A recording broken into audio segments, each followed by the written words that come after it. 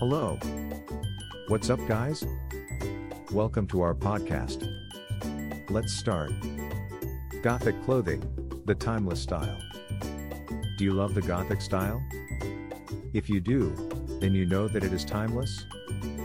Gothic clothing never goes out of style, and there are many types of Gothic clothing styles to choose from.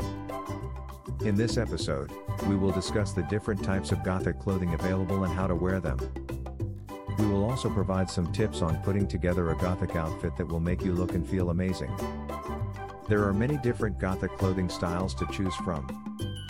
Some of the most popular styles include Vintage Gothic.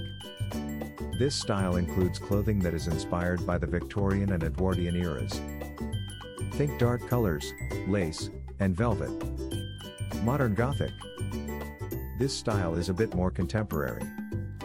It includes dark colors and punk-inspired details. Gothic Lolita. This style is very popular in Japan. It includes feminine details like ruffles and bows, but it is still dark and mysterious. Gothic clothing is a great way to express your unique style.